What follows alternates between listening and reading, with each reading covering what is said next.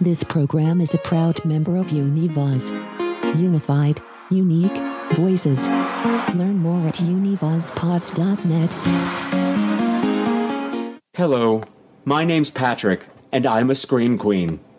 I'm a Scream Queen, and so are you!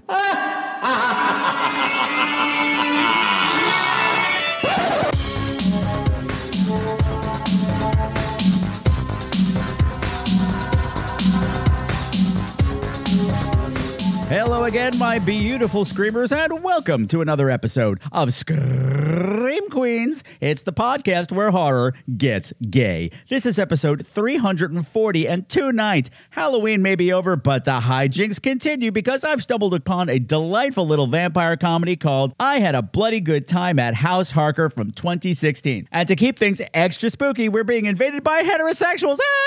But it's okay. These are two heterosexuals who always know where their beards are at. On their faces. We're talking about Michael Howie and Christopher Gronlund. But before we go one step further, please allow me to introduce myself. My name is Patrick Walsh, and ever since 2010, I've been your guide through the weird and wonderful world of horror movies. But you are going to have to see them through my very, very gay little eyes.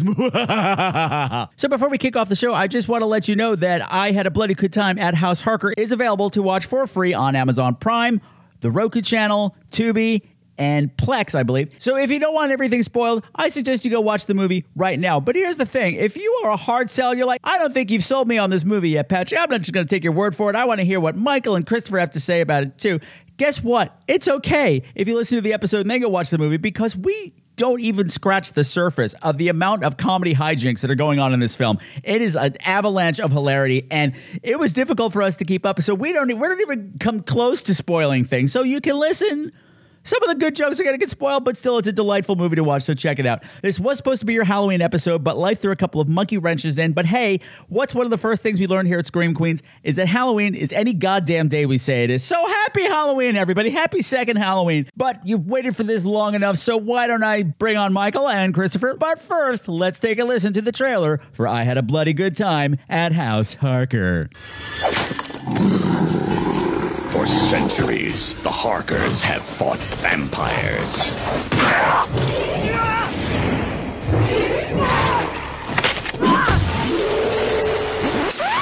But these Harkers and Big Finish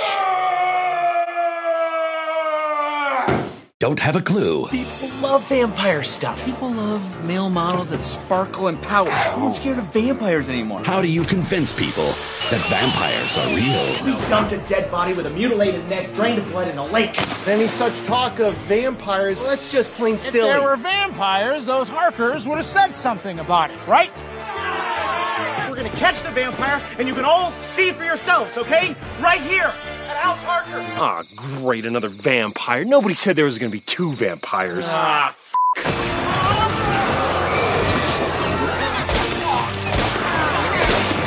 are they popping? Every family has a skeleton in their closet.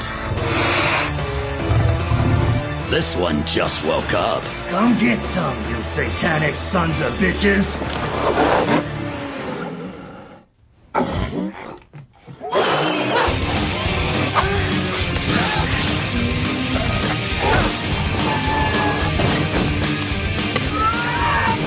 Noah wasn't there for you guys. Family! We have to be honest with each other! And Big Finish.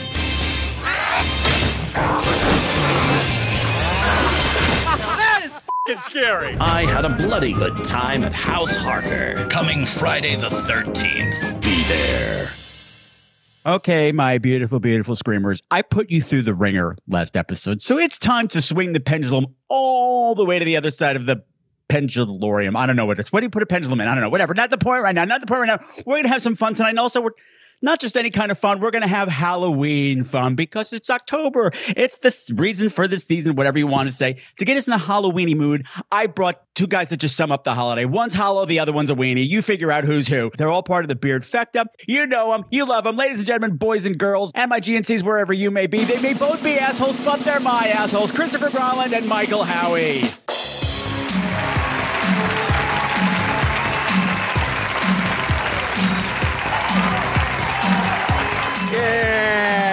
Hello. Hi, boys. Hello.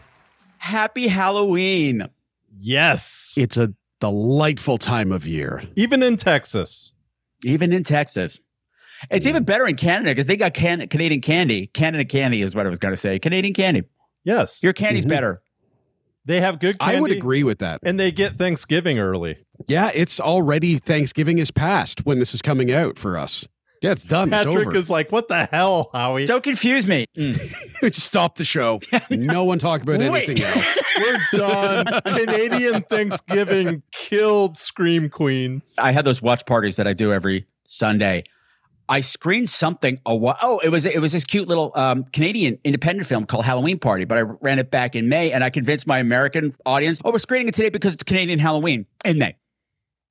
Yeah, I can sell that. I try and sell Americans our gold $50 coins all the time that are worth $1. Yes. Yeah. Every day's Halloween here at Scream Queen. So, okay. The movie that we are talking about today is the 2016 delightful vampire comedy, I Had a Bloody Good Time at House Harker. Who did I make do the summary last time? Do you remember? I think we both tried. I fucked up and Mike did it. So I would take another try, but that's...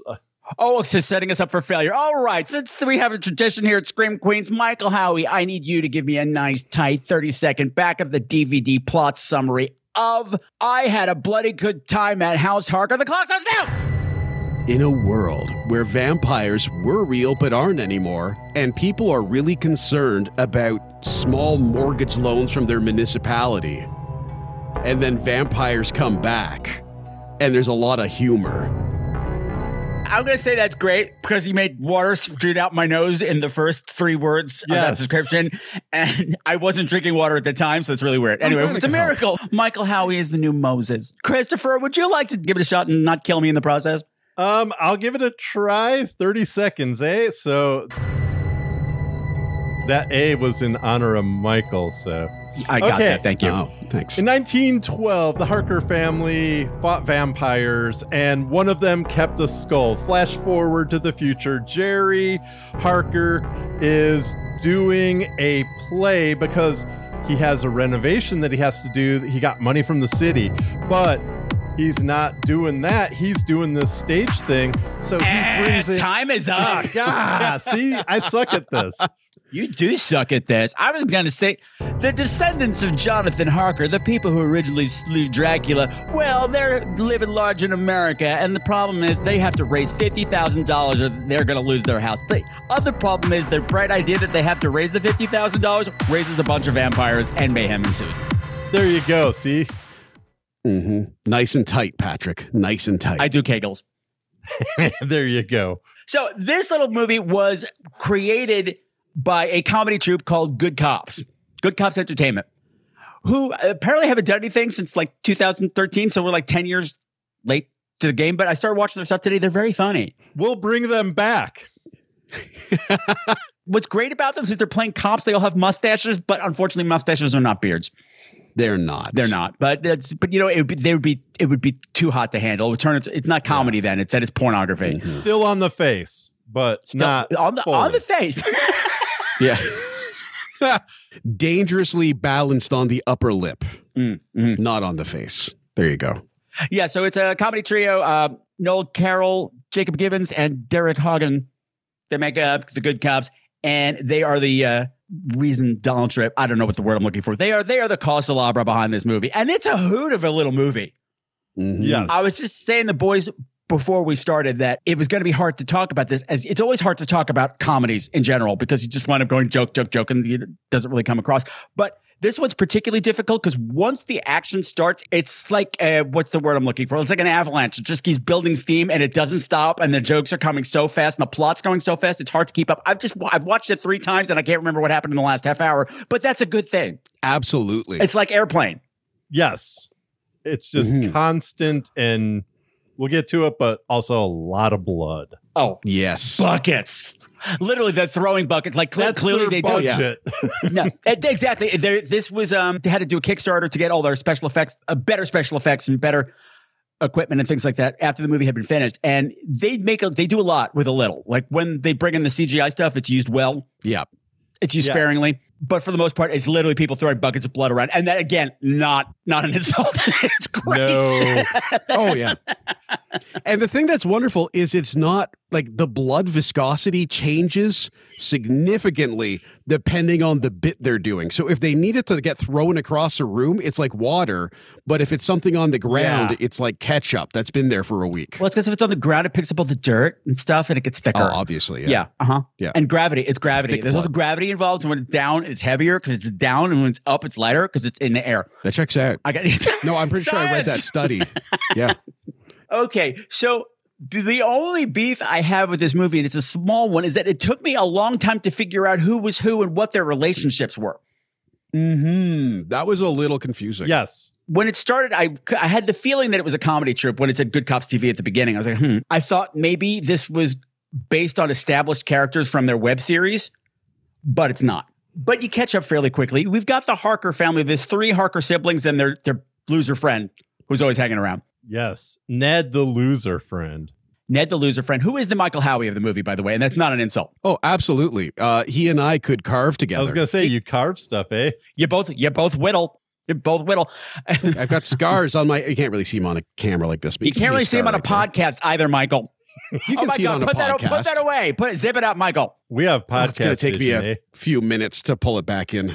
No, whittling is an important hobby, and it gets a nice prominent role in this film. It saves the day. It does. It really, really does. And looks hot doing it. Yes, it does. We'll get into that.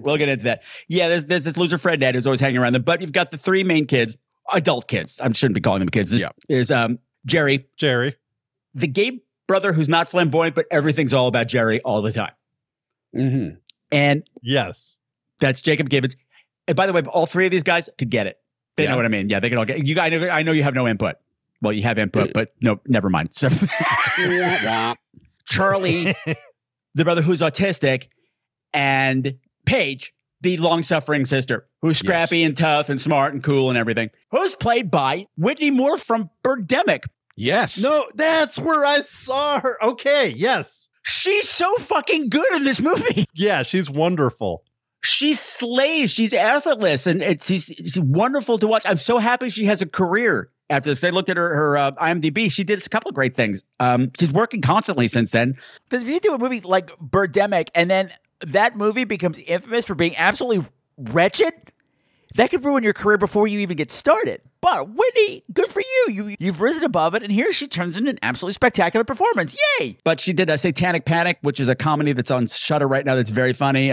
Contracted 2. I did the original on the show, but not the sequel, so I have to go back and see her. And she's currently working on Evil Bong with those folks over at Full Moon Studios. Evil Bong, boys. It's exactly what it sounds like. The new Evil Bong. I was going to say, amazing. You said Evil Bong, so you clarified that for me. Now, is that in some way related to the time-traveling bong? No, this one's evil. It's evil. It could probably time travel. I don't remember because I was high when I watched it. The first one, anyway. Well, it's got its own universe. Awesome. It's technically a multiverse because it's crossed into other movies. It's the Evil Bong multiverse, yes. All I remember about the first one was a topless girl on a pogo stick going, I'm horny, because that happens. I've been to that party. All the time. Went and checked mail today, and that happened, and it's like, topless pogo stick, Evil Bong party, checkmate. I found that Paige also had, or the character Paige, had to carry all the dramatic weight at times. Yes. Which was fun, though, because that allows everyone else to be absolutely bonkers off the wall whenever they need to. Right. She's the sane one of the family. But what I also thought was great, that we have a comedy trio coming in who's adding a fourth, the pretty blonde girl, into the mix. She's not the pretty blonde girl in the movie. Like, they don't treat her like you often see, like she's just the side piece, is just to be a soundboard and be the poo-poo on everybody's fun, that sort of thing. She is all that, but she's got a lot of dramatic weight to her, which was a real surprise in this movie. Yeah, the only person who really objectifies her is, Ned, because he has a long-term crush on her. But otherwise, she's just a badass.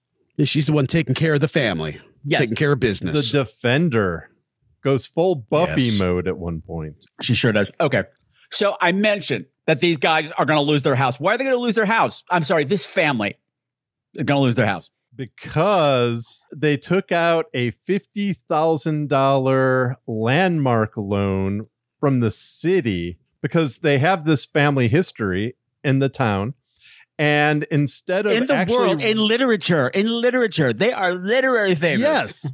But instead of renovating the house, Jerry's like, yeah, we're going to do like this vampire play thing with my goofy ass friends. And because he has come off the failure of Twirl, a movie that was the Billy Elliot of baton twirling movies, he thinks he's got the shit going and nothing's going. And now the city's like, you've got a week to renovate this house or we're suing you or you're giving us the 50,000 back. And yes, this show that he's planning, it's very funny. The movie opens in the past. It's 1919. It's all this dramatic Dracula stuff. That Jonathan Harker and Mina, they fled to the United States after their encounter with the Dark Prince at the end of the book. And they've been living here fine. But then all of a sudden another vampire shows up. You must be Harker's boy. Yes, Quincy, sir. Of course you are. The devil has returned. Van Helsing! Was delicious. Who has consumed the bones, the dust of the bones of Dracula, and now has his power, which I only realized that this is like the third time in a year that this has come up, so I guess that's a thing now. You snort the bones of Dracula and you get his powers, whatever. There you go. There's a battle and there's CGI stuff and explosions and it's really dramatic, but then you're cutting back and forth to show that they're actually doing, and it's kindergarten level. It's really funny. It's worse than Michael and I putting together like a stage production in like if we were back in 20, 30, year olds sitting there setting a stage up in our like shanty ass rental, except they own the house. That's the level of production that we're talking about. And they think it's great. Oh, yes. Oh, yeah. They think it's great. Even the little part where there's a big dramatic scene in this terrible little play they're doing, and the lights fade. And then it's the very typical, the trope of... and the lights fade. Right? Call it out again. And you expect someone from another room to come running in. Nope. The guy who's been a mainstay and is on the ground on stage jumps up. Who's playing the vampire? Yes, who's playing the vampire? Runs across the room to change the lights. Like to unplug the floor lamp. Yes. Yes. Be specific, right. Michael, to unplug the floor lamp. The minute I fell in love with the movie, it was very early. Because you're getting this vampire battle. I killed the last vampire. You may have killed Count Dracula, but he was not the last. And there will be more. You do not have the Master's power. From the ashes and bone, I devoured the Master's skull and consumed his power. In the middle of it, the vampire just turns to the camera and goes, Now I am the Master. I can't concentrate if you keep mouthing my lines, Jerry. I can't concentrate if you keep mouthing my lines, Jerry.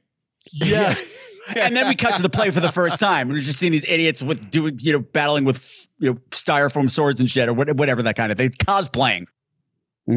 I fell in love with it there because Tara, if you're listening, not Tara Gardner from Canada, my friend Tara DeVito from college, if you're listening, she knows damn well every time I worked there, she would mouth my lines when I did scenes with her. Oh, yep. Or I would see her trying not to mouth my lines. Yeah. So like squeezing her lips together in time with the words. But still seeing the muscles. It's like she's chewing something.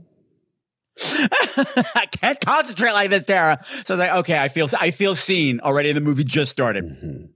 Yeah, and it's just great. So they're just, and then this happens, and then this happens, and this happens. They're just cutting to this real estate woman or the bank woman or whoever the hell she is from the Historical Society, just sitting there like, what the fuck are you doing?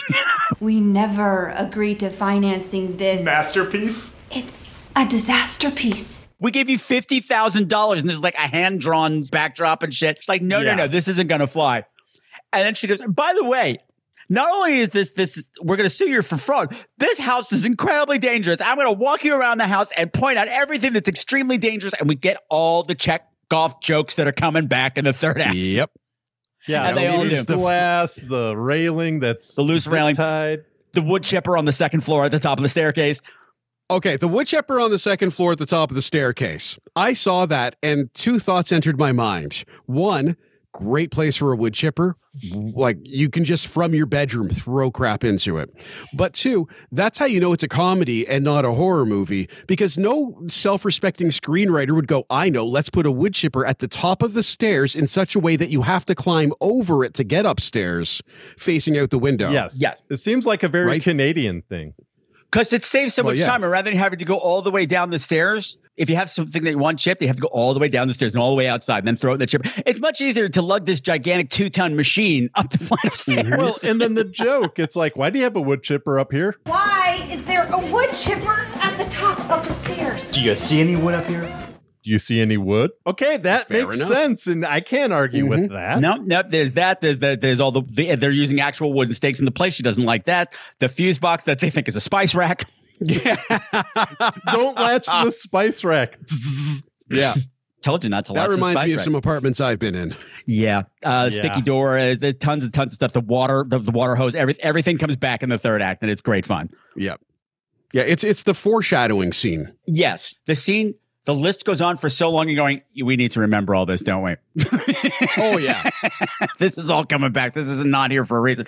One of the things I do like about this movie is that, yeah, the jokes are coming fast and furious. And like, we've done these horror comedies in the past. Michael and I have done a few together, and Christopher, you did the last one, that are character-based, that are hard to talk about because the jokes aren't like, this is not that, but similar, that it is character-based, but the jokes come so fast that it's hard to keep up. But the jokes are all still based in the characters and things that have been meticulously crafted into the script earlier on. There are no loose ends in here anywhere.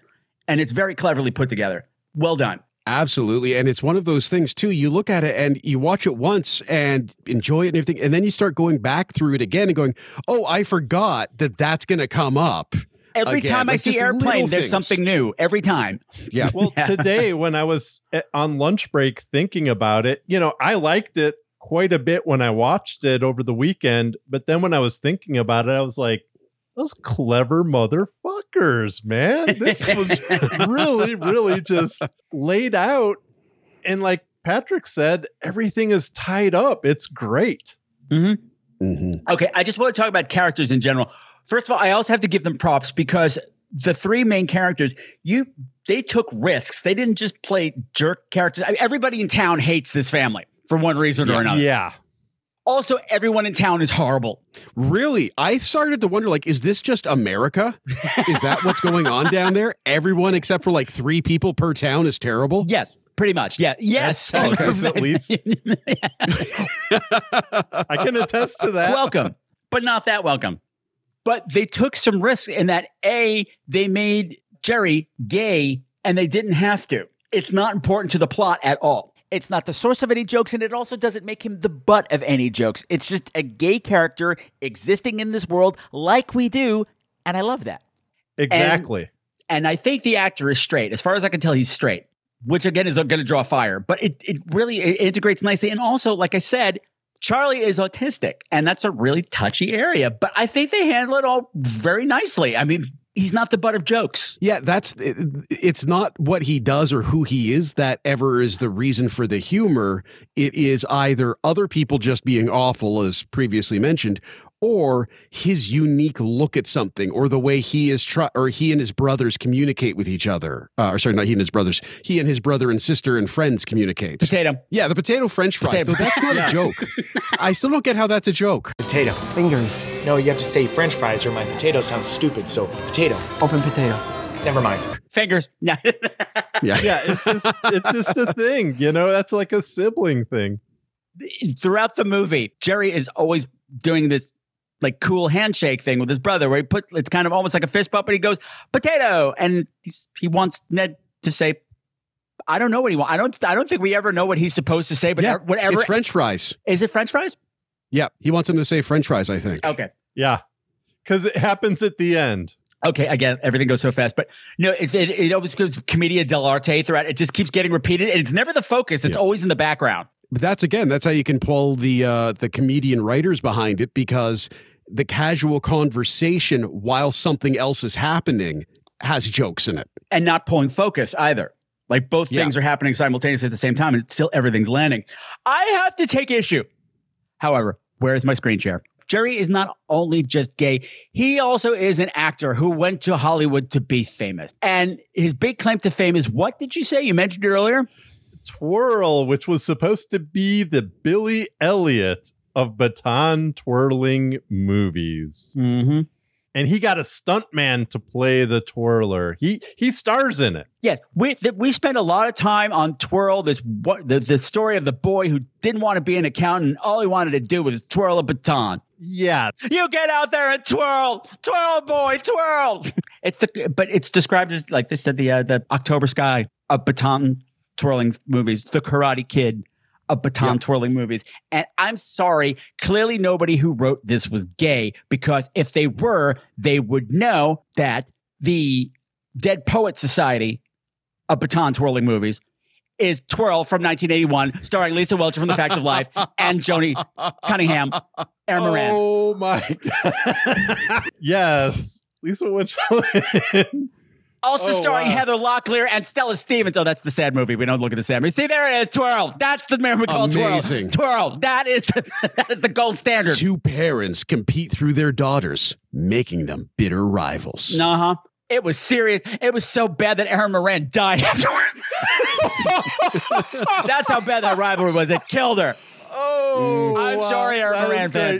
That was terrible. That was a mean thing to say. Yeah, but that was still golden in a rough way. I laughed, but then you don't want to like judge, classy humor on me.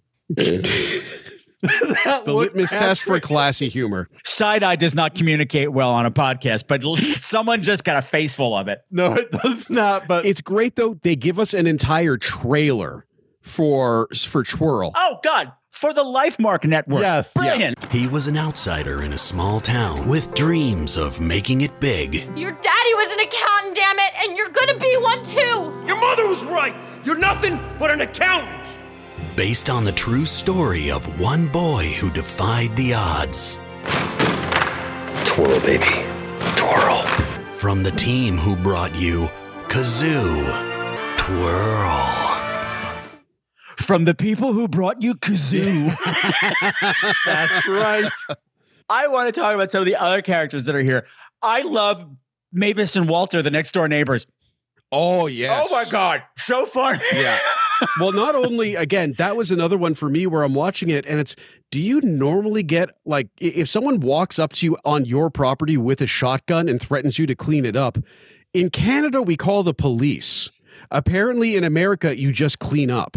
You don't live next door to those Harkers. Those Harkers ruin everything. You clearly don't live in Texas, where everybody thinks they can go anywhere with their shotgun. Mavis is like, we've had that neighbor. You darn Harkers. I warned you about that damn dog shitting in my yard. Mavis, that is not our dog. I keep telling you that. Oh, you Harkers are all alike, making a mess of everything. For the record, I am not a Harker. Whoa. Mavis! Leave those boys alone. Oh, shut your mouth, you old fart. It's an old woman who just has nothing nice to say ever. Foul mouth, mean. And actually missing a tooth for real. And then her very gentle husband. I mean, that actress was great. Oh, yeah. It's Ned's mom in real life. Oh, awesome. She is just, she's like the nasty neighbor. She's nosy. She's like going around. There's like dog shit on the, she's all pissed about that. Your dog shat on my lawn. It's not our dog. Yeah, it's not even their dog, but they cleaned it up with a t-shirt that they have for their production. Mm-hmm. That seems about right these days. For the shitty show. Yeah, yes. They have no production for the show, but they have t-shirts made. Okay, Walter, though, is immediately when he starts like trying to intervene, I immediately love him. Yes. And then every scene that he's in, the actor just pulls, like he just owns the character and all the ridiculous situations and turns and twists that he gets. He's like, yeah, that's right. And you just believe him. Yeah. Yeah. Because for the first half of the movie, he's the henpecked husband. Walter, if you don't go over there right now, I'm going to smother you in your sleep. Yeah. Yeah. He just seems like this browbeaten guy. And then all of a sudden he just turns and becomes a badass. He comes out to check on when something bad has happened and the boys have been making a lot of noise trying to cover it up. And the wife bitches Walter over to go and check it out. And of course, they're trying to hide the body. We'll get into all this. Yes. Oh, he comes over just like, sorry to bother you, but you know that soul-sucking succubus of a wife? She literally threatened to kill me if I didn't come over and find out what's going on with all the ruckus. Yeah, and quite a ruckus it is. Okay, everything's all right. So I'm going to go back home. If you guys need anything, I'll probably be being murdered by my wife. Bye. Well, if you need anything, I'll probably be murdered by my wife. Good night. Poor Walter. And we even later see how he meets Mavis. It was and beautiful. how he fits more into the plot than we think he does. Oh, yeah. He's one of the few people in town who's not awful. It's him and Wayne, the cop, who's engaged to Paige. Yes. No, I think Wayne the cop is one of the most likable characters ever written. And there's a couple of moments he gets later on and stuff. And it's wonderful writing and character development, but done in a way that is outstandingly humorous. Wayne clearly moved to this town from Canada. Oh, yeah. He used to be a Mountie. Oh, absolutely. Oh, so nice. So nice. Oh, and yeah, totally. Ned is always just trying to paint him in this awful picture. Cut to Wayne being adorable. Yeah, I mean, the scene where Wayne or Ned is trying to convince Paige that Wayne is horrible. When are you ended with that dick socket? Real classy, Ned. I told you before, I do not trust that guy. You don't trust my fiance, the sheriff. Well, your brothers hate him. You're humoring him. And he's like tickling the other two, and he's just like, oh, they're just playing along. Mm-hmm. They don't like him. And it's like, everybody loves Wayne because he's so sweet. You can't not. And Ned is awful. He's awful. He's funny, but he's an awful person. Why does everyone in this town hate us so much? Oh, they don't hate us. What? What? I can't even talk to you right now. Come on, they're jealous. No. I'm awesome. You're awesome. Your sister's hot. Wait, what? She's beautiful. Oh, come on, Jerry. She's been this whole town spank bang till she grew tits. Are you? Oh my God. That's disgusting. She's beautiful. That's disgusting. Like a sister, Charlie. Like a sister. That makes it worse. But he's awful in the way that a puppy is awful. Right? Like he's gonna make a mess, and you're gonna go, "Oh, Ned." He's trying his best. Yeah, he really is. He's not out to do wrong. Yeah, he just fails at everything, and that's always a lovable character. Tell me about his wood cutting. Tell me about Ned's wood. So I take it you're not coming to the wedding. Well, actually, I'm making you a special gift for the big day. It's not a wood carving, is it? Yeah, it's a wood carving. Jerry loved the one I made for him. Where is it, by the way? It was stolen. Hey, stolen? Why didn't you tell me? We don't actually get to see a lot of the wood cutting at one point. What we see is quite enough. Oh, yeah. I mean, he ends up delivering a beautiful statue. And this is the kind of thing that really should be in a museum, in my opinion.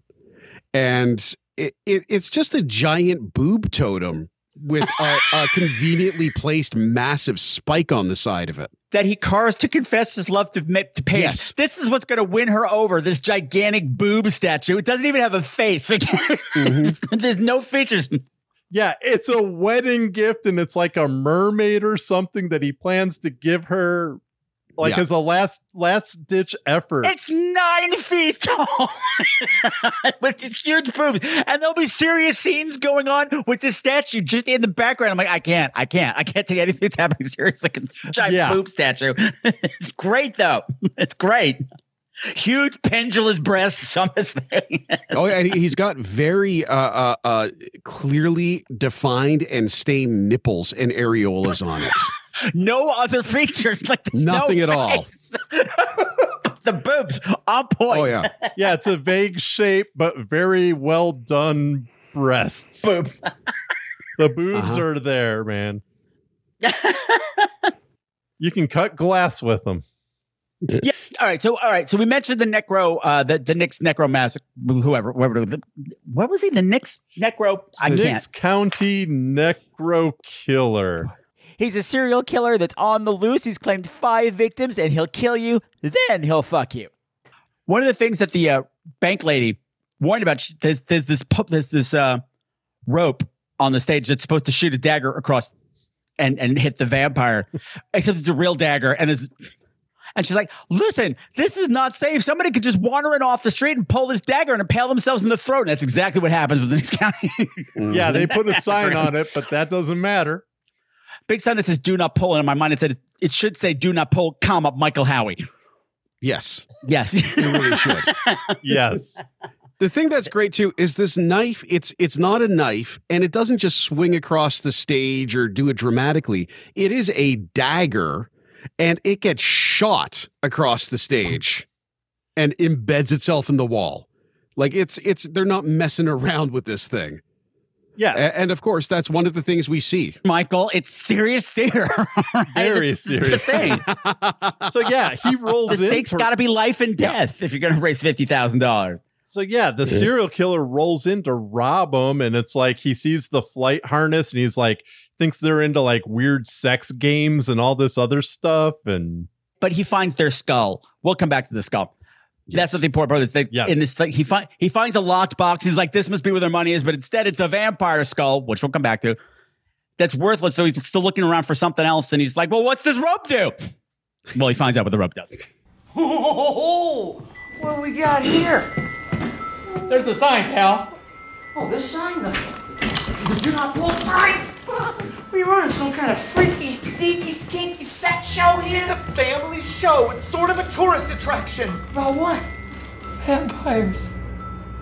Vampires?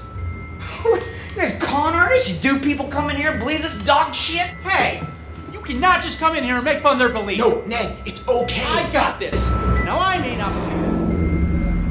A person could wander in off the streets and find themselves on that stage. The cable was pulled at the wrong moment. They could step out without having any idea they're about to be impaled in the... Right in the neck. He gets it. Well, you know, it's that whole thing. Like when you have the big red button that says do not push, you're like, well, why not? What's going to happen? Maybe something bad, maybe something good. I don't know. Do you mean me? It can't be me. Someone else, obviously. I'm clearly authorized to push this button, or pull this rope, whatever. I want to backtrack a little bit because one of the things that they have left over from the Dracula days is what, boys? I already said it, but please tell me. The skull. Before he died, our great-great-grandfather, Jonathan Harker, told his son to burn the bones of the last vampire. But the boy chose to keep one piece, the head of the monster, a skull of the first vampire, the power to turn others and create a legion of vampires. A reminder of that fateful night, and to stay vigilant. And if the forces of evil should ever rise again. The skull of a vampire. They keep it in a metal box. And sometimes the kids take out and play. The kids stuff with the kids was great too. The flashbacks with the kids and the dad and the skull and the giant, tiny kid with giant adult glasses on. Yep. They cast the kid who played Little Charlie with absolute. If that, like, it would not surprise me if it was actually No Carol's son somehow. Yeah, I think it is. I seem to remember seeing Carol in the cast list as well. Another Carol. Yeah, it was very, very well put together. They dress them perfectly. They use a different camera to give you that throwback vibe with the different lighting and stuff. And it really shows too that these kids have always kind of been together, I think. Been together, and they know what. It's not a surprise who they are. It's not one of those movies. Like, what? I've been the descendant of Jonathan Harker? No, they know. They're like, yeah, okay, everybody knows. But he has this great skull with fangs on it. And the guy finds it. It cuts his finger on the lid, opening it. And a little bit of blood gets on the skull and gets slurped right up. And it wakes something up in Romania. Yes, I was going to say, meanwhile, in Romania... we do a lot of time traveling and a lot of location traveling. And it's, again, all done really smoothly and really well. Yeah. We're making a mess of it here, but oh well. No, well, and the thing that's great, they time it out well, and they use the right graphic to show it, and so it's never just like meanwhile in Romania in a really easy way. It's always set up, joke, smash cut Romania in some dark, deep thing, and then same thing, back the other way, back into something right away. Yes, so they woken up a vampire somewhere in Romania, which is now heading their way. So we're tracking the vampire's progress throughout the movie. The skull is the beacon, and it's just the minute I saw that for a split second, I was like, why? And then it was like, oh yeah, the skull, that's like a beacon. He is going to home in on that. Right. And it's the skull of what they call the first vampire. It was like one of the last vampires. And if this vampire that just woke up after how many years, they set that up to say, oh, if a vampire ever gets this, then he could turn other people into vampires and raise a horde. Mm-hmm. He wants to raise his horde. Aww. That's another heartwarming movie on the Lifemark channel. Yeah, Lifemark. Yeah. So we have a couple of ticking timers going off. Like we've got 3 days to raise $50,000, and before the bank closes it down, and before the vampire gets here. So now they have a dead body. What are they going to do with this dead body of the psycho killer that just killed himself in the middle of their house? Who just wandered in off the street, pulled his rope that did not pull, and went up with a dagger in the neck.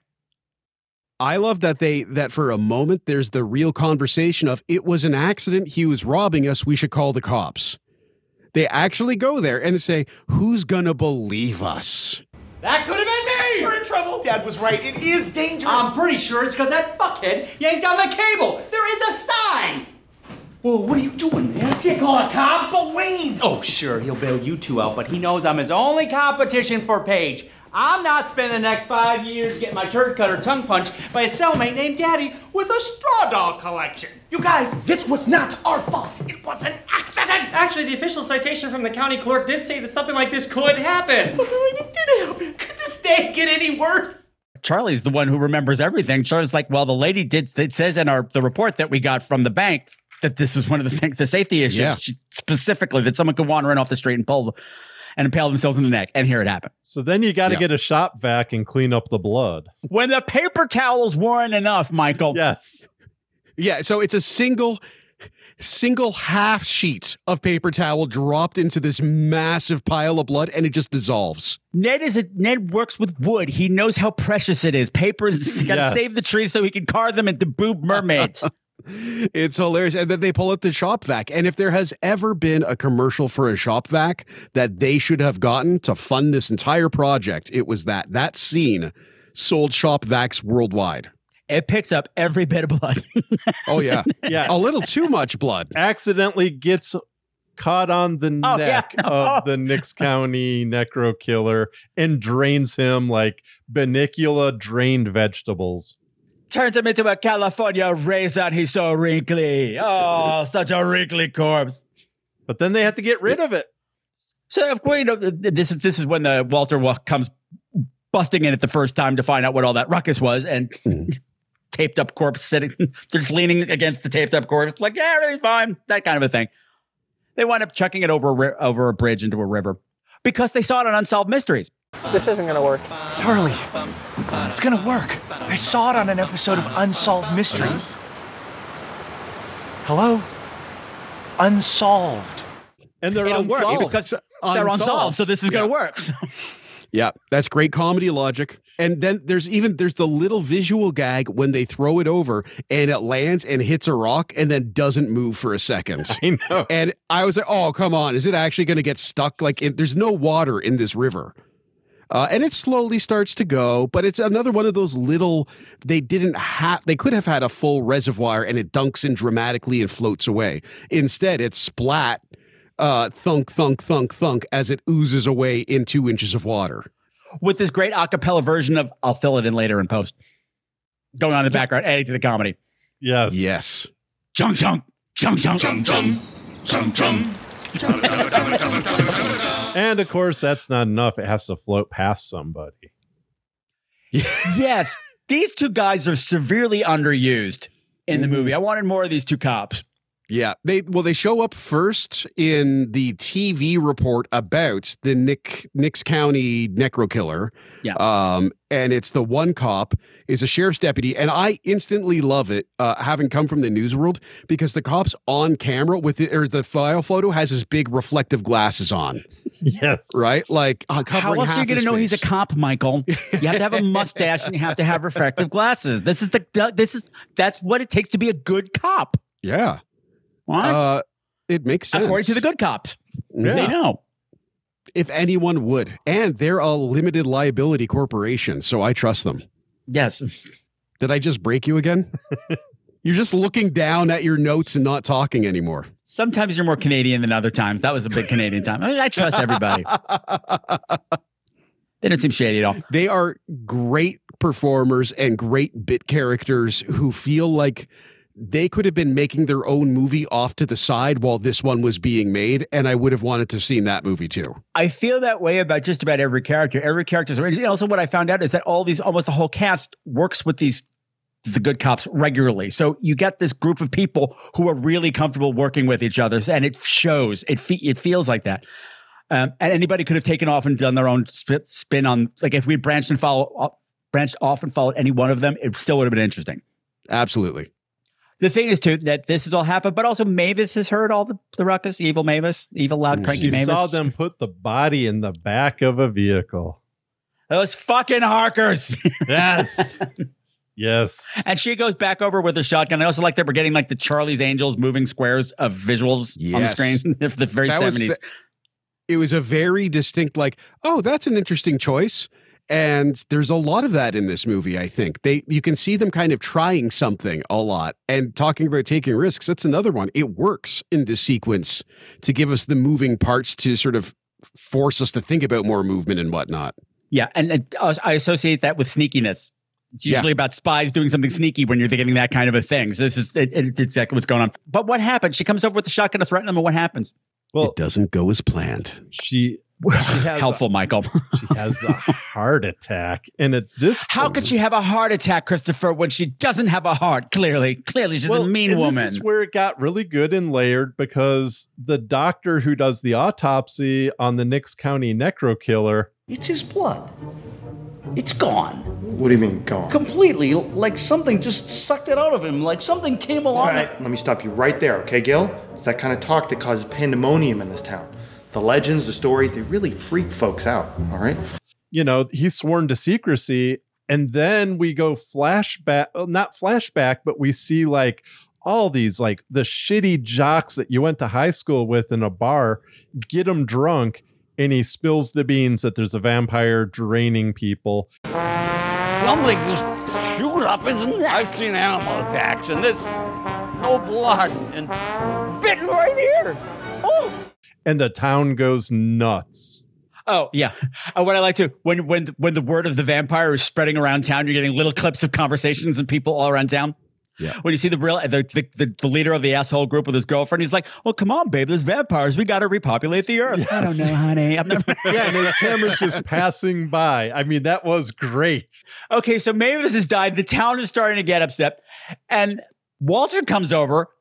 And instead of being shocked, he says, okay, boys, we got to have a little talk. All of a sudden, we discover that he does not really care that his wife is dead. And he realizes this is your way out. All of a sudden, come up with this plan. If we've got one vampire body and now we have another dead body, why do we make it look like a vampire got her as well? I'm going to play the audio for this. All right, boys. Here's the plan. After we lay her outside, I'll draw as much attention as possible. You boys go out to the forest and make yourselves dirty. I'll call 911 to set things in motion. And in less than 10 minutes, the news will show up. So once you see the lights, make your way back. Can you tell us what happened here tonight? It was Don't worry. I'll make believers out of all of them. Those are the ones who saved me!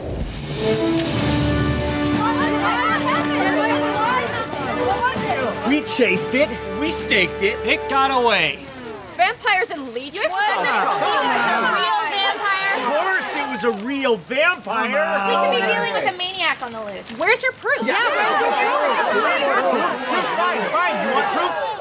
We'll capture it and we'll show it to you. Okay? We're gonna catch the vampire and you can all see for yourselves. Okay? Right here at House Harker. All right? You heard it here first, ladies.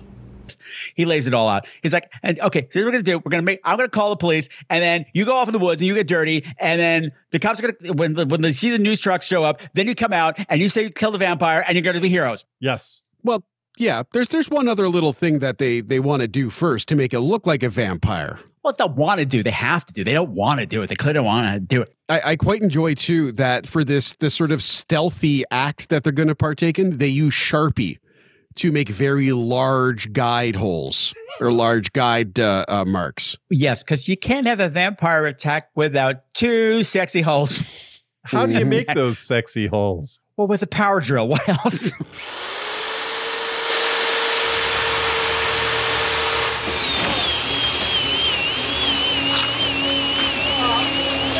my mouth.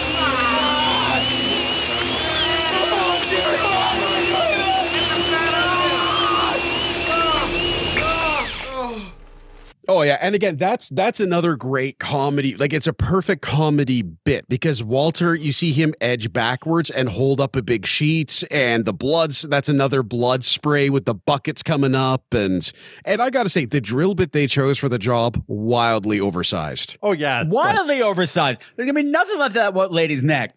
But yeah, we go through the whole process. And it's gross, and there's buckets of blood being thrown around. Like, oh, okay, that was good. Well, I gotta do the other one. One down.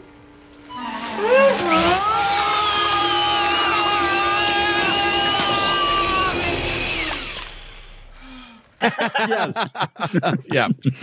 They find a way to get a joke into everything. And I don't remember what caused this line, but I hate to think that we drilled holes in my wife's neck for nothing. Yeah. Well, that wasn't exactly in this script, Jerry. It's beginning to feel now like we drilled a hole in my wife's neck for no reason. I know. I'm sorry. But he's kind of freed now. Or is he? Yeah. Dun, dun, dun. The last part of this puzzle was that, okay, this is going to happen, this is going to happen, this is going to happen. And then Jerry has to make it all about him. He's like, wait, we still have this show. What if we actually slayed a vampire? Because if we slay a vampire in the woods, they're not going to see it. We actually need a vampire. What if we have an actor come to play a vampire? So he gets some guy he worked with on Twirl. Tanner. Who plays Coach on Twirl. $1,000, non-negotiable. 800. Done. I'm sure it'll be worth it. Are you kidding me? After I transform, I'll be the character. The makeup, the hair. I'll be the scariest thing you've ever seen. Yeah. He can play anything. It'll be brilliant. He's like, yeah, okay, I'll do it for you. I'll do it for $1,000. Final offer. How about 800? Okay. Yeah. Stupid. So you got the fake vampire driving to the house, and he's got full Bela Lugosi, like Party City Dracula outfit. Oh yeah. Ridiculous looking, but the real vampire has come to town. Yeah, they confront each other. They hire 2 actors. Lame. Yeah, and this all looked great. This scene looked great. The vampire attack and the headlights of the car. Oh yeah, and the fog all looked great. And the vampire makeup was great too. He looks great too. Now the news cameras have shown up, which means all the angry townspeople have shown up at the house. Everybody's at the house. Okay. Everybody's converging at the house, of course. And so is the vampire. And what I love too, this was so great. There's a whole scene going on in the front. The main cast is doing the scene on the lawn.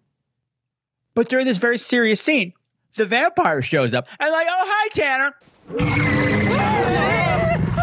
Holy shit, man. Now that is fucking scary. That makeup is next level, Tanner. Like I said, kind of an asshole. He doesn't sound very helpful. He's probably in character. We should probably get him out of sight. Come on. That's a great idea. Yeah. Go inside and lay low until we're ready. There's snacks downstairs. Hey, make yourself comfortable. Mi casa es su casa. Why did you come into our house? Why don't we invite you into our house? Why don't you go into the basement and you can come up and scare everybody because they're all in the house now and they're wreaking havoc and it's all our fault. And we'll see you this side later. Bye. And the serious scene is going on and there's absolute mayhem going on in the house. Yeah. Everyone's getting slaughtered because this vampirism spreads like crazy. It's like zombies. It's fast zombies, but it's vampires. The other little bit I love is that the Stephanie Myers clone has shown up. Yes. Oh, she was brilliant. Oh, yes. We are thrilled to welcome Stacy Mendler, best-selling author of the Succulent book series. Now, Miss Mendler, you've captivated millions by taking this violent, horrific monster and turning it into a sensitive, sexy, sparkling hero. What inspired you to reinvent this creature? Okay, well, first of all, they're not creatures. They're just misunderstood people. I mean, someone had to tell their side of the story. I've just brought the humanity back. As you may have heard, we recently made national news with 2 alleged vampire attacks.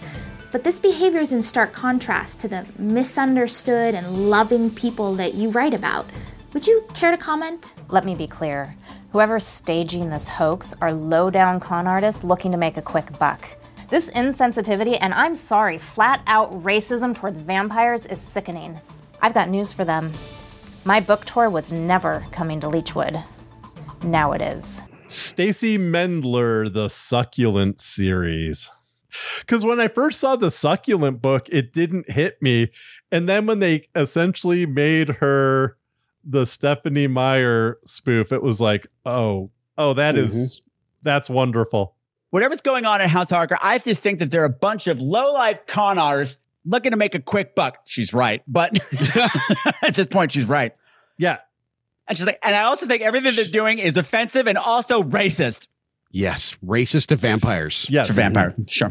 And she wants to take the house because she feels entitled to it, being the vampire author. Lakewood wasn't going to be on my book tour, but I'm going there now. So she shows up in the house. And I don't know why a party has broken out in the house. It just has. All of a sudden, people are drinking, getting drunk in the house. I don't know what happened. But the angry townspeople have taken over the house, basically. Yeah, because they were going, at that point, they were expecting Tanner to show up as the vampire. So they wanted witnesses. And yeah, and we also at this point know about Walter's past. Yeah, we'll come back to that. I'm just trying to get through this. You gotta wait, Christopher. Okay. This is where the lack of a plot and it being a lot of scenes stitched together becomes a problem. When you're trying to figure out where to go next. But she has this wonderful scene. She's trying to impress people. She's like, people are just so, like, men are so intimidated by my talent. I can I can sense a vampire anytime they're near. Once you become a best-selling author, it is so hard to meet guys. It's like they can't handle my gift, you know? Yeah. My special connection with vampires. I can sense their presence, you know? I mean, if one was near, it's like I could feel him. I know, it's a lot to take in.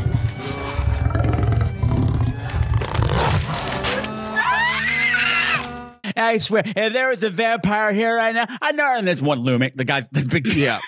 She's the first victim. Yeah, right. Appropriately. And also, what I like too is that he feeds on her, she changes, and he immediately rips her head off. Am I sparkling? No eternity with you. I got a house full of tastier people, of awful people to get through. Well, and while that's happening, outside is one of my favorite scenes of the whole movie, and it's where they finally confront Ned about the fact that Wayne, the cop, who's marrying the sister, absolutely just wants Ned to like him. He just wants to be friends with this guy, and Ned's not letting him. And it's this sincere, wonderful thing. And you start seeing the blood in the background on the windows go as these three these grown men. Yeah. There's absolute chaos going on in the house, but there's this endearing scene going on outside, and they have no idea. Yeah. No idea. None. I mean, it's a bloodbath. And the nice part, too, is Ned kind of gets it. Yeah. Of course, because he's nice. He's nice. Yeah. There's nothing. Ned gets it. Ned. The characters. Damn it. Ned does get it. He's like, oh, I understand now. We're going to be friends. We should probably check out what's going on. It sounds kind of crazy. Well, somebody tell me what the hell's going on. So the actor. Yes. What's up? Yes. And he's Yep. Vampires can't be real. Can they? And within like minute, there are like 25 vampires. Well, what I was going to say was that he's like, okay, I'll go. Wayne's like, I'm the cop. I'll go first. Oh, yeah. Yeah. And he goes in and then basically throws him in and shuts the door. I'm like, you just killed him. You just made it up and you killed him, you idiot. Dick. What? Oh, come on. Wayne is a cop with a gun. I'm sure he's fine. Ow, dadgum. Jeez. So, how long do you think it would take for your sister to get over the fact that I accidentally shoved her fiancé into a den of vampires? He's fine. He's not fine. No, open the door. He's fine. Look, and you just see the hand up in the air and the screams. And 12 people on him. Yeah. You're right. And during all this, we did find out about Walter. What's the truth about Walter? He was a priest, and there's like a whole series of like exorcist jokes with down to the green pea soup vomit, and he was a priest and he did exorcisms, and this is not the first time he has encountered the bloodbath of vampires. Yes. And what's great about it, the comedy in that, is that he gets burned out, not of being an exorcist because of the evil, but because he's not appreciated at all. and he's talked down to by the demons. A person can only get yelled at and puked on by demons so many times. Yeah. And then he goes to Mavis. Because we see him get puked on a million times. Yeah. Yes. And then he starts to like it. Like he gets rubbing it in his hair and stuff. And then he quits the priesthood. He's just a regular dude. And then he met Mavis. And I loved all this. Young Mavis was immediately awful. And I'd left the priesthood. I was lost. But then... Oh, watch where you're going, you peckerhead. You damn near killed me. Why, I've met some morons in my day. Pick up my damn groceries. I'd spent my entire life getting yelled at by demons. I guess I sort of missed it. What the hell are you looking at? Oh, man. Your breath smells. Your hair looks like a dog cut it. I couldn't even stand looking at you every day of my life. I'd shoot myself in the face. Golly, I would never want to be a part of your life. All those years we were together, I figured she was just probably possessed by a demon. Well, it's great too. They got a lovely woman to play young Mavis.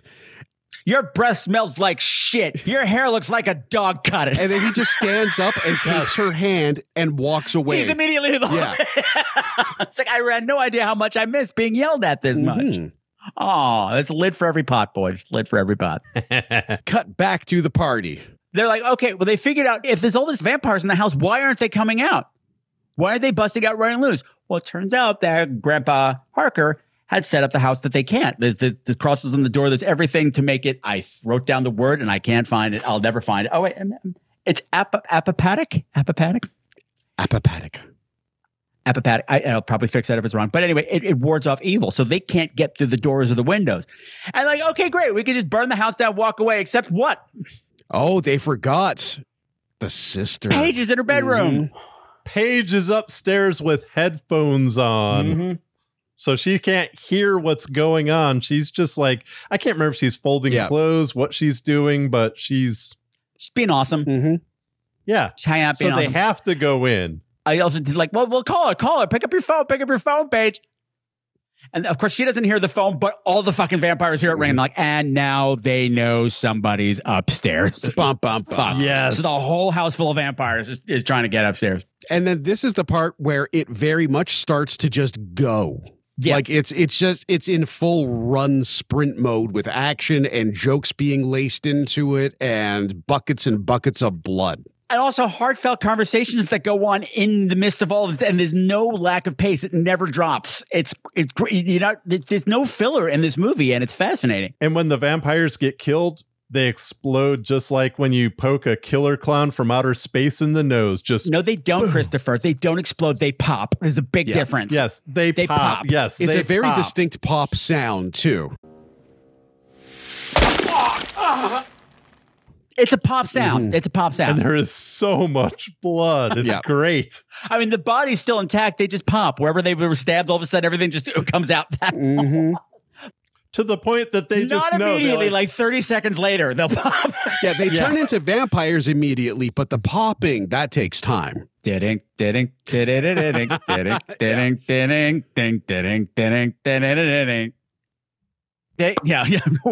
never know when it's going to come.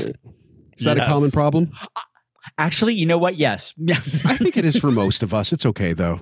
We can talk about it. It's a surprise. It's like, we just started. Okay. Or it's like, are you done yet? I want to go home. It's like, 30 seconds later, it's like, whoops. I need to pee and I need a sandwich, like now.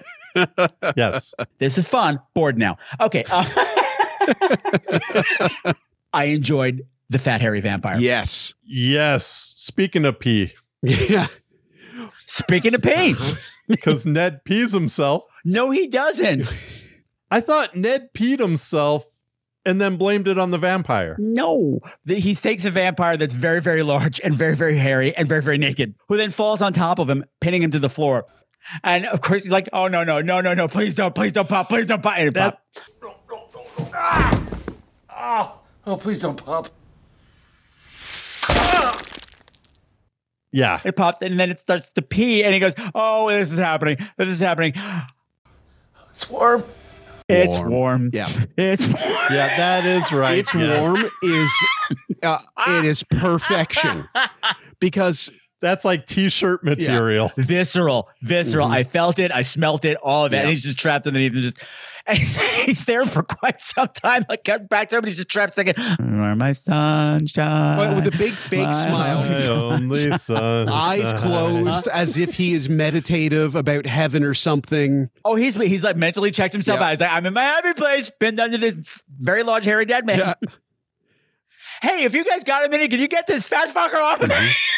Oh, we also get to see his specialized weapon that he made. I almost forgot about that. Oh, God, the steak saw. Yeah. It's the chainsaw with steaks on it. And it does not... Yes, because it doesn't work as planned, but it works very, very well, nonetheless. That's even addressed in the background. Like, can that even work? And Charlie's like, no. Yeah. But it's ridiculous, but it kind of makes sense because, Ned carves things with the chainsaw. So why not cover a chainsaw in a bunch of steaks? Yes. That when the chainsaw turns on, they don't have anywhere to go because they're steaks. Yeah. But for some reason, luckily through a shoot out. Miracle of physics. Yeah. Shoot out and hit all of their targets with laser-like precision. Somebody market that chainsaw gun. I think Elon Musk has one of those in production, probably. Runs on farts. I don't know. I got nothing. Nothing. So we've talked about how lightning fast everything was happening. They're also streaming this on the internet, and there's a guy watching. One dude. One dude. They have one guy. How many people are watching? 4. Yes. Yeah. And again, it's one of the best jokes because it starts out, they talk about that, they set it up, we're going to film it, we're going to show the vampire, the whole world's going to see, that'll get us the attention. How many people? 4. Good laugh. Whole thing goes on. It's being live streamed and you forget about it. And then later on, as the final horrible things are happening, you see the big fat white guy in his chair go, that looks fake. it's fake. Yes. It's a horrible bloodbath. Everything pays off. What I like about this, I don't want to spoil it because nobody seems to know about this movie. I've never heard anybody talk about it. No. And it's not new. I forgot what year. 2016. Even though it's a bloodbath, it's a feel-good movie because all the good guys are left standing at the end. All the horrible people are the ones who got killed. Mm-hmm. Yeah, even though Wayne and even Ned gets turned eventually. Yeah.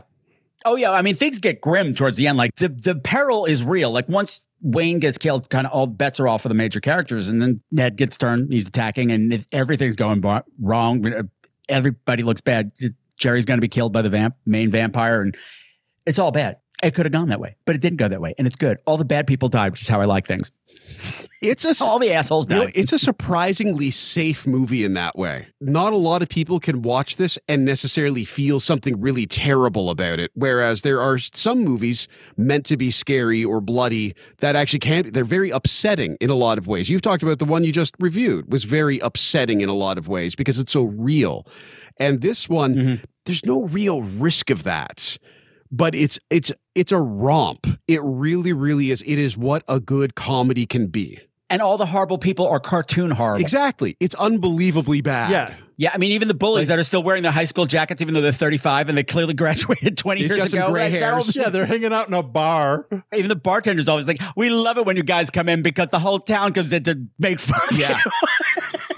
It is beat you up in the parking lot. It's not realistic. And that's what's so fun about it, is it takes this notion that everybody hates them and just keeps piling on top of it to show it, which is awesome. The only thing that's real in the movie is the bond between the 4 main characters. Yeah. And that's what makes the whole movie sing. And I love that they didn't sideline the pretty blonde that they added to the cast, that she is just as vital. Mm-hmm. I mean, even though she is the damsel in distress and stuff, she can absolutely take care of herself. Okay, I want to talk about some of the things that are actually surprising in this movie. When there's a scene in the diner where they get picked on by the bullies, and particularly Charlie, the autistic one, because the bullies took his pencil. Tell me about Charlie's pencil. Charlie's pencil is the way that he learned how to cope with the world. His dad said, when I get stuck, I look at this little guy and ask him to help me out, and it's a pencil. And Dad is clearly trying. Well, actually, what his dad said was I figure it out with this, meaning that Dad writes it out, but Charlie took it literally. He thinks it's actually the pencil, not what you do with the pencil. Yeah, so his pencil is his best friend, his advisor. He asks questions to the pencil every now and then, gets advice from the pencil, and okay, it's his anchor. Yeah. It's always with him. It's like Linus in his blanket. Mm-hmm. It's in peril several times and it has to be rescued. But Paige has to come in after the bullies take it. She's the one who has to get it, but they're going to beat him up. And she just comes in and just handles the situation, as we've learned she's always had to do. Please, What? No? Don't give me the pencil back? Okay, I'll keep it then. Hey, dipshits, pencil. I'm Chad. And I'm gonna pay my bill with you and then snap you in half. Teach your special friend here that you're just an inanimate fucking pencil. Chad Shaver? Put her back for the Leechwood Devils? What's up, Paige? How'd a chick like you wind up in a family with him? Oh, he's not so bad. He's got his strengths, not unlike yourself. Hey, you're not so bad yourself. I'm sure we could find something much better to do with these hands of yours, don't you think? What'd you have in mind? I wouldn't want to piss off the town sheriff. That shouldn't be a problem for you. You're all muscle, right? And not much else. What? See, Chad, I need the whole package, and the word around town is that you don't have much of a package at all. So, unfortunately for you, it's a small town. What'd you say, bitch? What did you say to me? Your family is such a freak Hey, you don't know the first thing about my family, asshole! Oh, yeah? Retard, faggot, and the princess who thinks she's better because she happens to be mildly hot. What's wrong with you people? Hey, fuck you, Chad! I might if you ask nicely.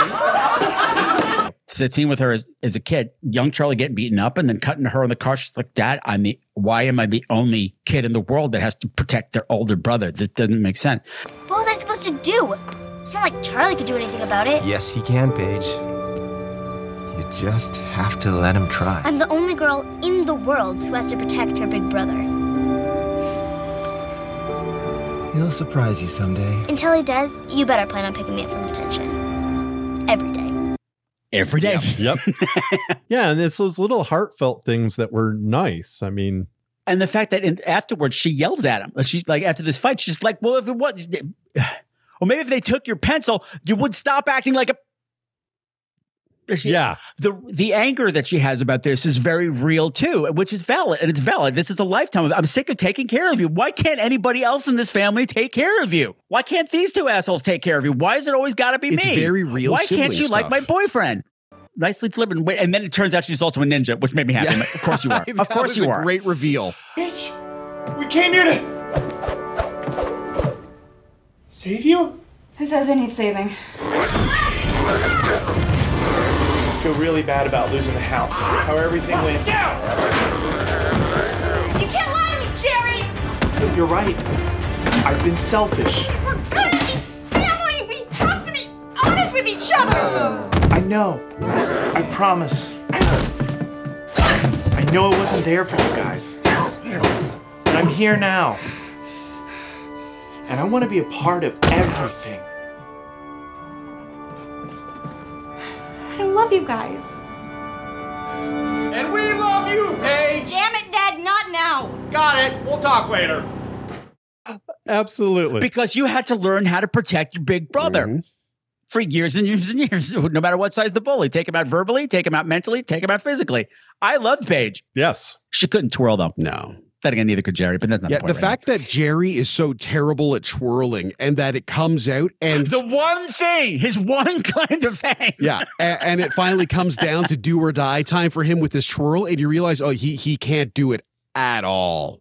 No idea what he's doing. No, it was a stunt man. They had a stunt man. The rest was all special effects. Yes. But it's all of those little things. They took like Chekhov's gun to the next level with this movie. Yeah, it was his Chekhov's Uzi. There were so many bullets in that gun. Yeah, seriously. Yeah. And they all went off. They were all set up. It was all great. I loved it. She also has a great scene with Charlie, with Jerry, which is just like, you left. Wait. Were you going to tell me? After we were evicted? After we lost everything? Hold on, it's not what you think. You can't talk your way out of this one, Jerry. This whole thing was your idea, not mine. Not Charlie's. And it sure as hell wasn't Dad's. Dad always wanted to hide things. People need to know. About you. Right, Jerry? It's always about you. You left, and you didn't even care about us.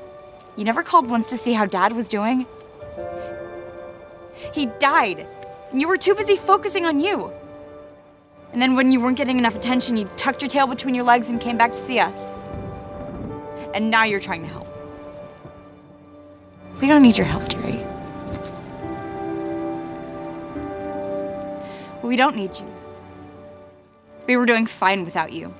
Yeah. You left and you come back and you take over and you ruin everything because everything's got to be all about you. You took the money. There's that line early on, which they're showing the real estate later on. She's like, oh, I really love the bathroom. And they said, oh, yeah, we started renovations. Then Jerry came home. Yeah. Then it all became about the show in the basement. So I identify with you, Jerry. I get you. Let's put on a show right here. He's Andy Hardy. We've got the money. Yeah. This is a much better idea. We don't need towels. At some point, one of the things you heard in the background, like, Charlie doesn't even have a bathroom. Charlie's been using a bucket for 6 months. Oh, buckets. Yeah, but there's the scene where they come together as a family in the midst of this bloodbath going on all around them, like literally in the background. They're having this family moment. So it's this tender moment, but with hilarity happening all around. It's so well crafted. It's a well crafted little film. And I'm very sad they're all doing other things now, as far as I can see. Something that I found interesting when I put it on the first time was every single performer in this, or I should say all of the leads in this, looked like someone I knew. I kept wanting to say, like, I've seen them in something, and I looked it up, and I hadn't. Yeah, Walter especially. I was like, I've seen him in like 4 or 5, movies, and I looked, and I was like, I've not seen him in a thing. But I would have bet like an organ that I saw him in something like in the 80s. I don't think I would have made that bet myself. I just felt pretty sure. Yeah, well, you're not me, Michael, so be glad. He lives in Texas. He lives on the edge every time he leaves the house. I've got 2 kidneys. Walter looks familiar. There you go. That's a t-shirt. Now I got 1 kidney. Yes. Totally worth and it. half a liver. Totally worth it. It doesn't grow back like they say. Bastards. No, and he's been working steadily since the 2000s too. That's, he's been around. All of these performers know what they're doing. But I just, if you haven't happened to see them, And as you note, I think they could probably all pull pretty well too. Yeah. I'm guessing we've seen them on commercials. That's a good bet. Or in pornography. Yeah, even better. Or commercials for pornography. I'd bet one of Christopher's organs on pornography or a commercial. He doesn't need a spleen. Well, I certainly don't. Walter just rocking back and forth, I don't need your spleen, so it seems reasonable. Yeah. There you go. I have a drill. I have not just 2 drills. I have 2 different types of drills. I don't want to know. Now it's got weird. And now it's gotten weird. We don't need to know about your fleshy Although I drill. gotta say, that took a second to land for some reason. Took a while to get up to Canada. It's the time delay. When I was watching this, I watched it with my girlfriend, and she pointed out, they would have done a better job if they used an awl. And I thought, that's how you know she's a keeper, first of all. But also, that's just good advice. Yes. But that doesn't make a horror comedy. No. Doing the right thing does not make a horror comedy. Doing the right thing would have been to just say the guy broke in. But no, that's not fun. There's no fun in that. There's no fun in that. True. That's not the Harker thing to do. No. I do still want to know what the Harkers have done to the town. I feel like that's the one thing that never gets fully explained. Well, they are assholes. Yeah. But they're like goofy assholes. Yeah, but did you see everybody else in town? They're asshole assholes. Oh, yeah, they're asshole assholes. Well, I'm sure that it's probably just, them, the Harkers. Everybody, the Harkers, they're famous because their granddaddy did something 100 years ago, blah, blah, blah. They killed a vampire. Vampires don't exist, blah, blah. Look at them acting so hot. Ooh, he's got a pencil. Ooh, he can twirl a baton. Ooh, she's mildly hot, as the bully said. Yes. Oh, here come the Harkers. I'm sorry, I'm going to use offensive language, but it's what's in the movie. Oh, here come the Harkers, the retard, the faggot, and the girl who thinks she's special because she's mildly attractive. Exactly. A very 2016 line. But that's exactly what the bully who's been wearing his high school jacket for 20 years. Well, exactly. Oh, it's appropriate for the character. Yeah, and I mean, come on, they named him Chad. Yes. I mean, they didn't hold anything. Yeah. It was just like, what do we name him? Chad? Come on, look at him. Go Devils. Yeah, he's supposed to be some like local sports hero. And that little... Yeah, he scored the winning touchdown 20 fucking years ago. And then every time someone sees him without context, it's Go Devils. In unison, the whole bar. Yeah, but like all the extras are fascinating. Like the extras know what they're doing too. Oh yeah.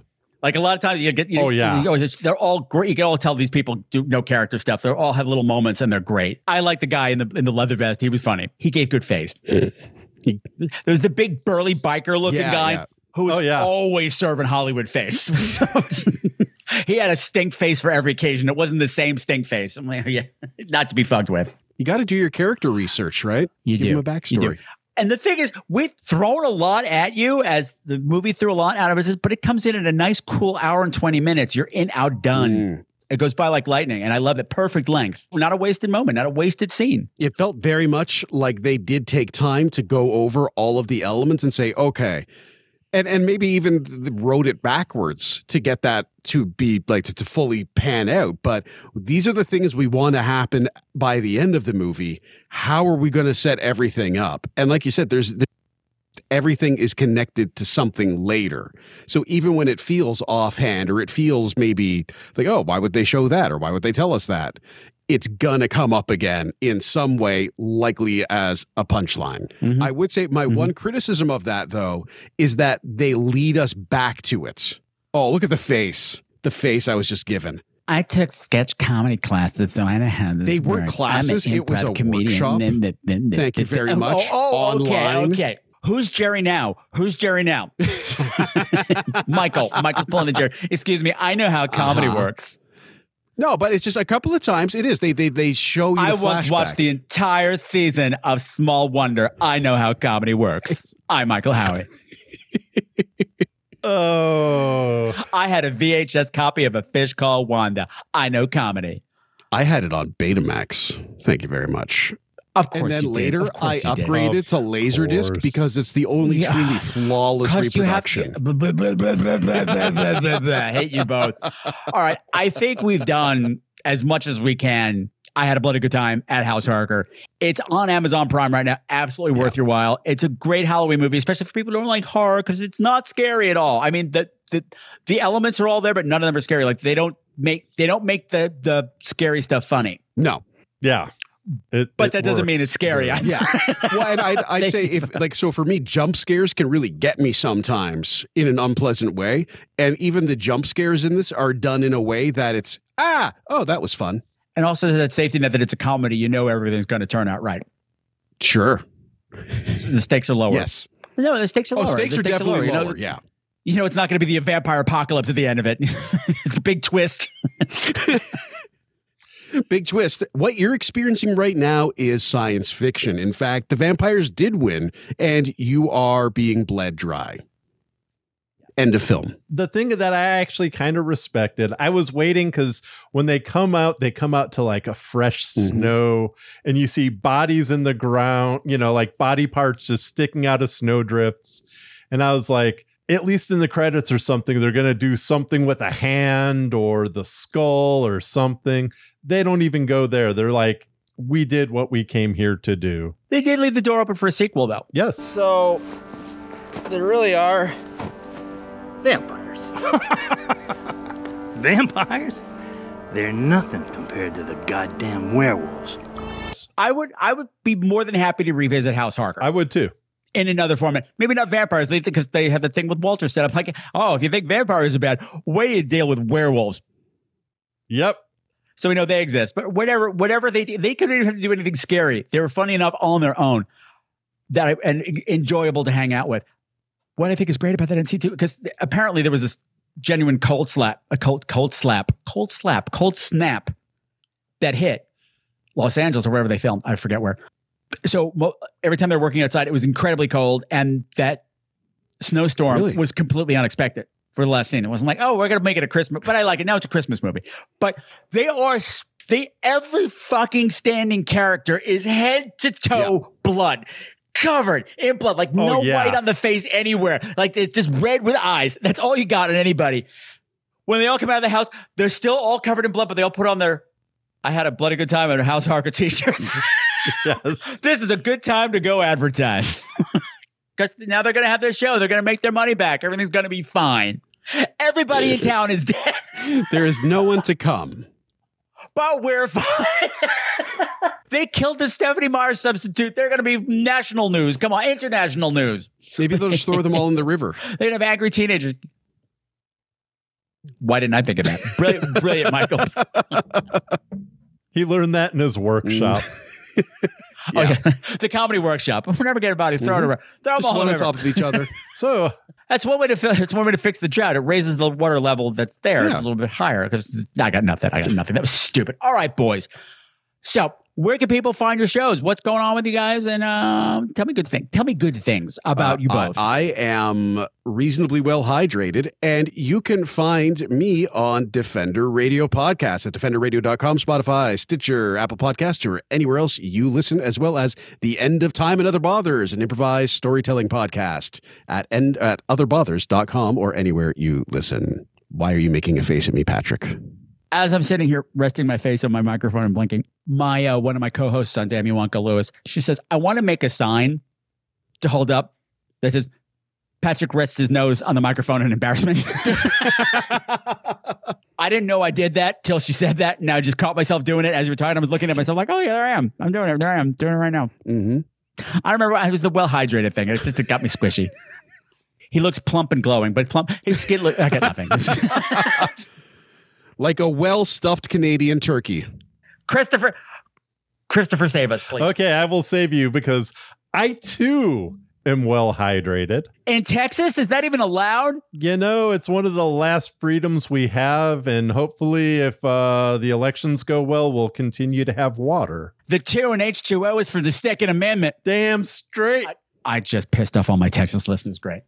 Tell me about Not About Lumberjacks. Okay, so I do a show called Not About Lumberjacks. It's a not quite monthly fiction podcast where I just write short stories, record them, and sometimes I have other people record them, such as Michael Howie, because every November, because the only promise I have with the show is I will never, ever tell a story about lumberjacks, except November. Sometimes lumberjacks slip in and you need a Canadian to narrate, and Michael did one of the best jobs there. So you had me at lumberjack slip in.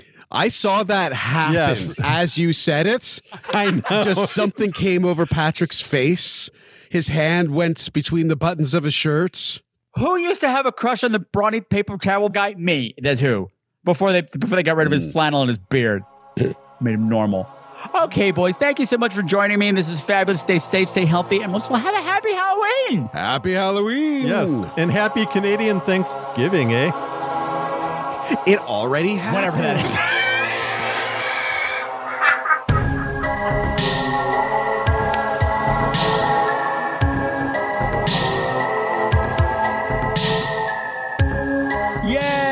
So that, my beautiful screamers, was fabulous. Thank you again to Michael Howie and to Christopher Gronlund for coming on and having a little bit of fun with me. Good times, good times. And also thank you to everybody at Good Cops TV for putting this fabulous movie together because, as you well know, my beautiful screamers, I am a fussy eater when it comes to horror comedies. I don't like them. I'm already coming in with a huge grudge on my shoulder. And this one managed to tick all my boxes and tick them in just the way I like it. So huzzah, huzzah. That's a rarity. So check out the movie if you haven't already. Please do. You know where to find it. And trust me, we haven't spoiled shit. We barely scraped the surface. So you may also think it's funny that since I don't like horror comedies, that next time we're doing another horror comedy. Next time, we're going to be watching the 2019 film Porno, about the kids working in a movie theater that inadvertently unleashed a sex demon upon the world. I actually didn't plan it this way, but I'm fine with that because I do have to be 100% honest here. I'm still feeling the ick from covering Grim Love. It's not just the movie itself, it's that I had to immerse myself in that world for so long. It's taking a long time to shake it off, but it just turns out with the way things times out, we're doing yet another horror comedy, so I don't have to go back into the achy world yet again before I'm ready. To make this even more fun, the guys that came on to talk about Pumpkinhead last year, Oso Ewart and Pastor Fabulous himself, Pastor Ben Fitzgerald Fye, are going to be my very special guests. And here's the fun part. This movie was a request by Pastor Fabulous himself. So I'm going to be talking about pornography and sex demons with a man of the cloth. So this episode is going to be something special. I think that's all I got for you for this time. So until next time, my beautiful, beautiful screamers, please continue to make the world a creepier place. And you do that by following the Scream Queen's golden rule. Say it with me, kids. Fight or flight, survive the night, make it to the final reel, stay safe, stay healthy, and most of all, stay fabulous. Rao.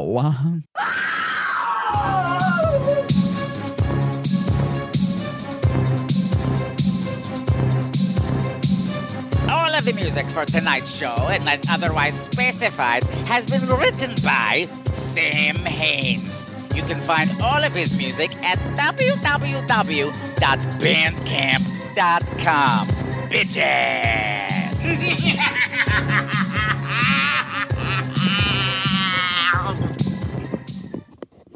Ew.